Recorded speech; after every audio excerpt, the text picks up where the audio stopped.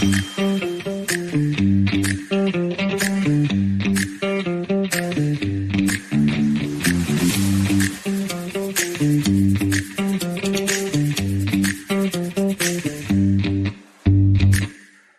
your brand could use more effective and efficient ways to ignite growth, you've come to the right place. This is where smart marketers learn to leverage their own community to ignite growth in sales, awareness, and beyond. Welcome to the Rise, the Community Commerce Marketing Show. I am your host, Jason Falls. We are exploring the new and exciting category of marketing strategy, automation, and software called community commerce marketing. Today, we're going to look at community commerce marketing through a couple of different lenses. Barry Tozer is our guest today. He's the EVP of Sales and the Chief Marketing Officer at the Declaration Networks Group. It is a telecom company that helps bring internet service and technologies to rural communities. Now, I happen to be from a rural community in Eastern Kentucky, and I know that someone like Barry knows far more about building and leveraging community influence than most of us. The context may be slightly different than what we're used to, but we're going to be able to glean a lot from his 40 plus years of marketing in and around communities. He's coming up in just a moment. Before we bring Barry in, though, do take a moment, if you will, to hit that subscribe button on LinkedIn or YouTube or Twitter. The Rise, the Community Commerce Marketing Show, is a new streaming platform and audio podcast from Scipio.ai, the leading community commerce marketing company. Find us primarily on LinkedIn and YouTube. You can look for @Scipio.ai on both of those platforms. And don't miss our streamed show each Wednesday at 2 p.m. Eastern, 11 a.m. Pacific. If you prefer to just listen to audio on demand via podcast, you can search for The Rise, the Community Commerce Marketing Show, wherever you get your podcasts, or for an easy to use menu to subscribe wherever you get your podcast. You can go to Scipio.ai/podcast, where we've got a nice little menu to all the podcasts, and so the Spotify's and the Apples and the Stitchers and all those good places are there. So Scipio.ai/podcast. All right. We have designed the Community Commerce Marketing Show to make efficient use of your time if you're watching on the live stream. So Barry Tozer is with us. As I told you, he spends his time bringing internet service and other technologies to rural communities, which in our hyper-connected world is borderline saintly. Barry, hello. How are you, sir? I'm doing great, Jason. Thanks for having me on the program. Well, I'm very glad to have you. You've been in the telecom business, I believe, all of your career. Take me back for a minute to the early 1980s when you started out. If you could describe communications today to Barry Tozer in 1981, what would he think about what is to come? Well, that's a great place to start, but interesting that you asked me that when I was only 4 years old when I started out in this industry in 1981. I wish, but I actually graduated from the University of Maryland back in 1980, and 1 year later, I entered the telecom industry without even really knowing what I was getting into. And if you can go back, I'm not sure that many of your listeners can go back that far, Jason, to 1981, but to think about how different things were then in the telecom industry and how different things were then in the world to how they are today. It's pretty remarkable. I remember I started as a young sales rep for Sprint. Sprint was owned by the Southern Pacific Railroad at the time. I got my checks from SP Communications, the Southern Pacific Railroad, my first checks in telecom. And at that point in the Sprint office, I remember how excited I was the day I walked in and I saw some customer service reps sitting in front of dumb terminals. They were monitors with no processing power. There were no computers in the office at all up until that point, and those really weren't even computers. They were more or less just dumb terminal monitors. And to think that there were no cell phones. Cell phones didn't start to become more prominent until the mid 80s. And now, in addition to being the EVP of sales and the chief marketing officer for Declaration Networks Group, I'm a co-founder of this company. We're an internet services provider. And back then there was no internet, so when I started in the industry, there was no internet. The internet really did not become, popular until the mid 90s. So I was truly working in the Stone Ages. And when you think about it, to compare, or just think about speeds of service, back then, the this was the age of dial-up. Data services were dial-up services. And I read something where if you downloaded a dial-up audio book back then, it would take 2 days. It would have taken about 2 days to download that. Not really that there were even audio books to be had on the internet, but if you could have done that, it would have taken 2 days, which now would take 10 seconds. Yeah, easily. Might even be shorter than that. It may be a matter of seconds. And also, we sell internet services at some high speeds, some low speeds. Some of our customers use internet services at 10 megabits per second download. And just to compare that to 1 gig service today, that is like comparing driving your car at 1 mile an hour versus driving your car at 100 miles an hour. That was not 10 megabits per second wasn't nearly available back in the early 80s. We're talking about, slow, dial-up speeds. So that's probably the biggest, difference that I can see in the technology, in addition to the abundance of bandwidth, just the speed. And that's the speed of communications, how much faster everything is in our world today. Sure. Well, it's definitely, the world has changed. Some would argue for the better. A few would argue maybe not for the better, but at the same time, you've been instrumental in helping build that infrastructure to a lot of places. Your day job, really is making that reality come true and come to fruition for communities that really do need it. I'm from Pikeville, Kentucky, which is as far into Eastern Kentucky as you can get without hitting West Virginia or Virginia. So that means it's over the divide going west of the Appalachian Mountains to the west. It's hours from anything that resembles a big city, or at least it was before better roads made getting in and out of the mountains a little easier. So I know what connectivity in a rural community means. Tell us a little bit more about the Declamation Network Group and the important work that you do, because contrary to popular belief, I don't think every community on earth or even in America is still even plugged in, right? That's absolutely right. Depending on how you look at the amount of bandwidth that is considered to be sufficient, based on what the FCC says are sufficient, upload and download speeds. Others, cite different numbers, but no matter what you look at, there are still millions and millions of Americans who have insufficient broadband. People listening who are in big cities, can't fathom what people in the rural areas are still going through. And that's where Declaration Networks has come in.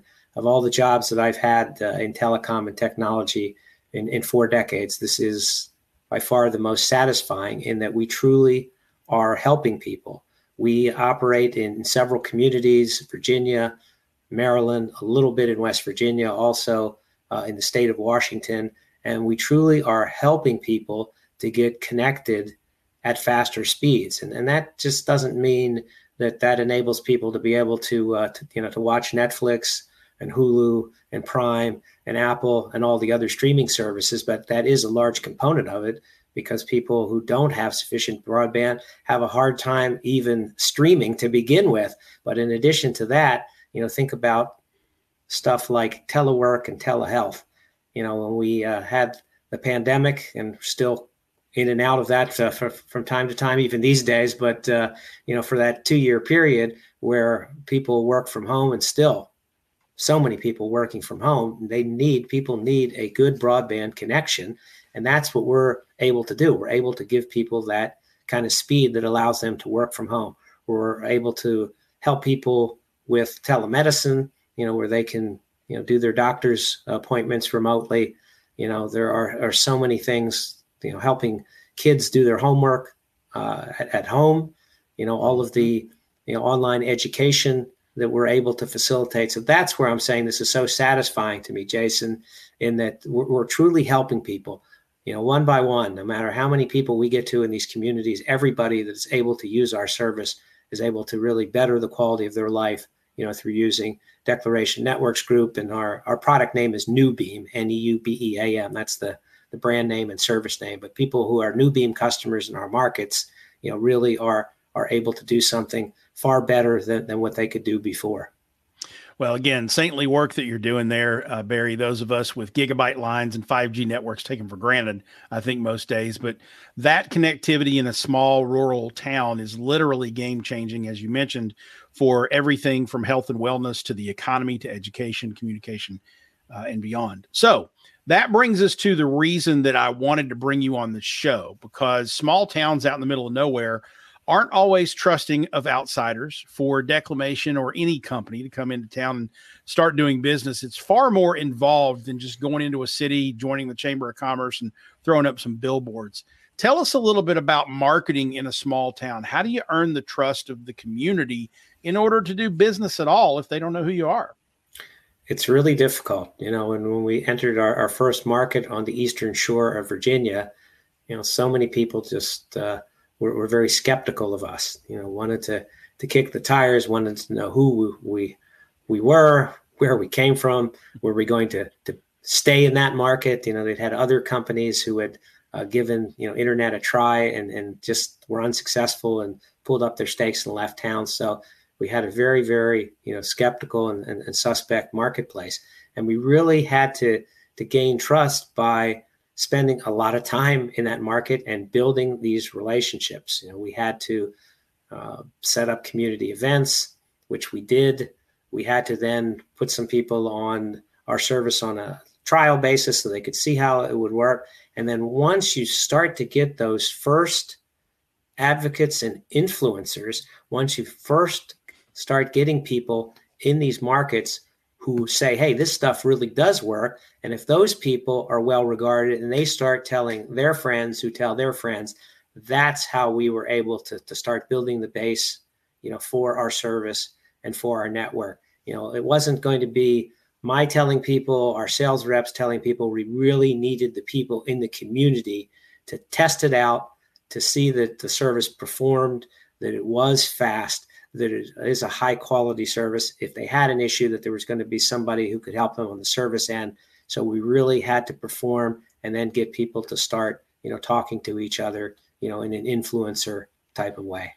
That's very interesting and telling that you say that. The story that I tell to explain small town marketing, which is really a neat parable in explaining how social media works, word of mouth marketing works, and even to a certain degree, certainly community marketing works, is in my little old town of Pikeville, Kentucky. You didn't buy a car from Ford or Dodge. You didn't bank with Chase or Capital One. You bought a car from Jack or Terry, and you banked with Danny or Gene. And you did so because each of them sat 2 or 3 rows away from you at church or sat alongside you at the high school football games on Friday night.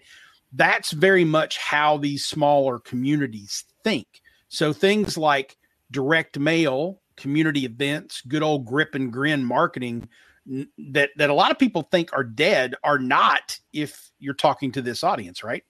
That's right. That's absolutely right.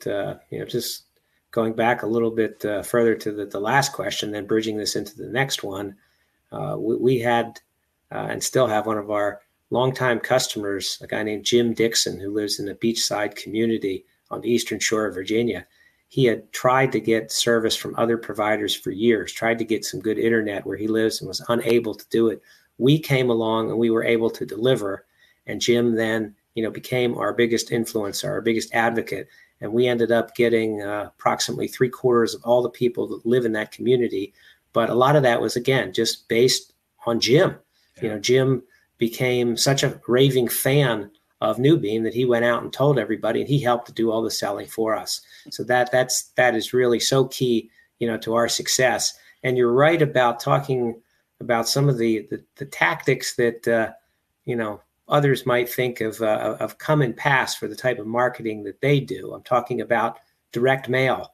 Direct mail has been probably our single, along with referrals, and we probably have at times that we've tracked up to 20% or more of the new customers that we've signed up and installed on Newbeam, Jason, have come from referrals. So that and direct mail have been our 2 strongest tactics. Direct mail, when you still look at the percentages for direct mail and people talk about a 1% response rate, we probably get sometimes close to a 1% response rate. But when all is said and done, in terms of the number of customers that actually do finally get installed, may even be closer to 0.5%. And that just seems so minuscule that it might not be worth it. But we've done the business case. We had the results to prove that even at that 0.5%, we end up getting 5x, 10x returns on the cost of sending out, thousands of 6x9 postcards to people, promoting our service with a call to action and trying to convince them that we're the local company. We're the guys that are local. We've been in their market, since 2015. We've got a local office. We have people that work there and live in the community, and that stuff, again, building the community is just so important. But you even tie that into something like direct mail. And of course, that ties into the referrals when you have people, in market, who can talk our service up and ask for those referrals. And it just kind of happens and builds upon itself. So a lot of the older, tactics that, some people used to do, I mean, these still work in rural markets, and I believe they can still work in some of the larger markets as well. Yeah. And to underline a point about community influence marketing, I bet you didn't know how many Instagram followers Jim Dixon had, did you? No, we didn't. No, we didn't.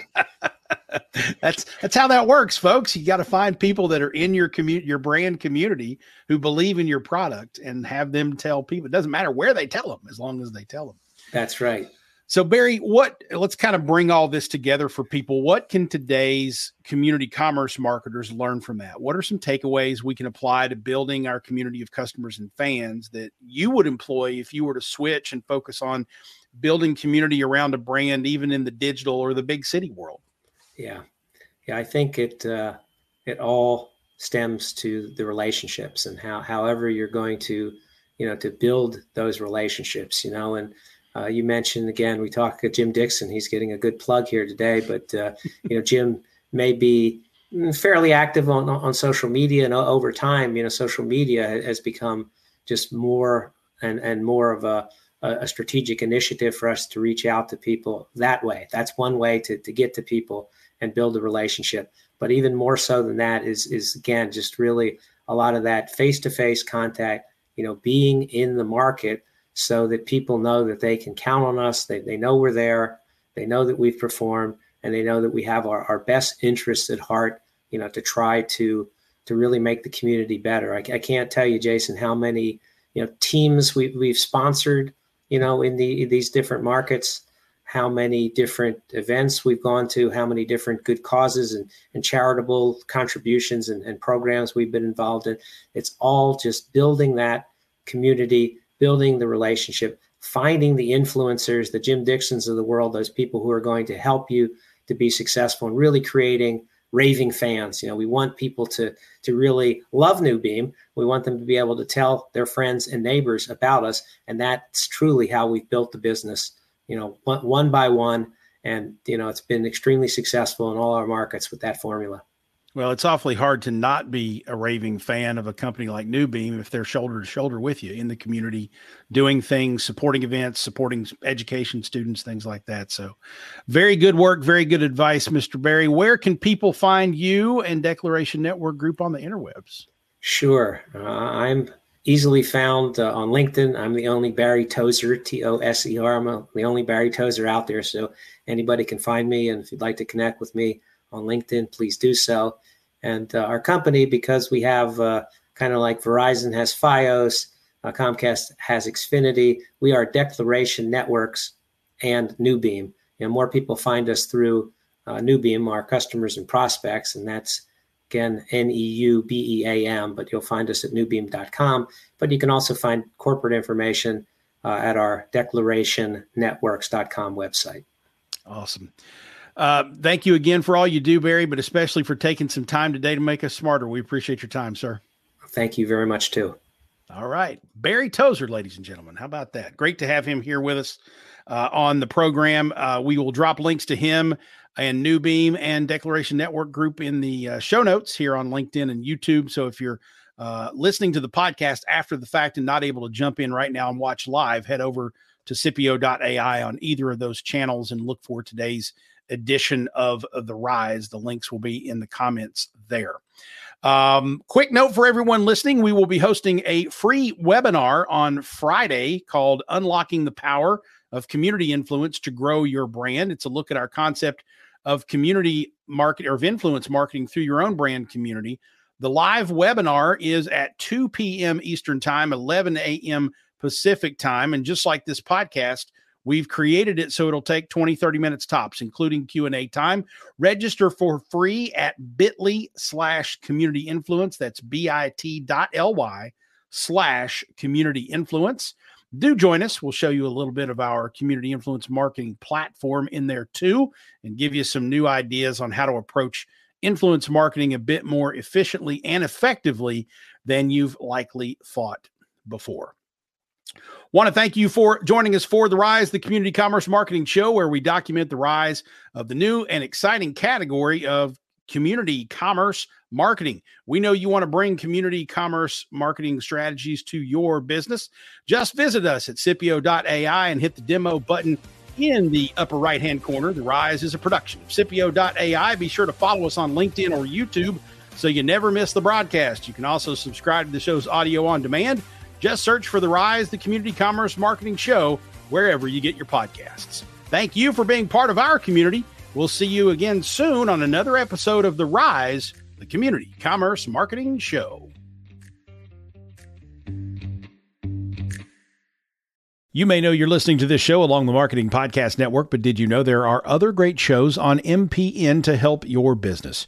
Christy Heiler hosts a fantastic podcast called Own It. Christy, tell us more about the show. Own It is all about celebrating women and non-binary advertising agency owners. We talk about buying out of the Boys Club of Advertising because less than 1% of ad agencies are owned by women. And where can people subscribe? You can find the podcast at untilyouownit.com. We're also on the Marketing Podcast Network at marketingpodcast.net. And of course, you can subscribe wherever you get your podcasts. You heard her. Go subscribe. This podcast is heard along the Marketing Podcast Network. For more great marketing podcasts, visit marketingpodcasts.net.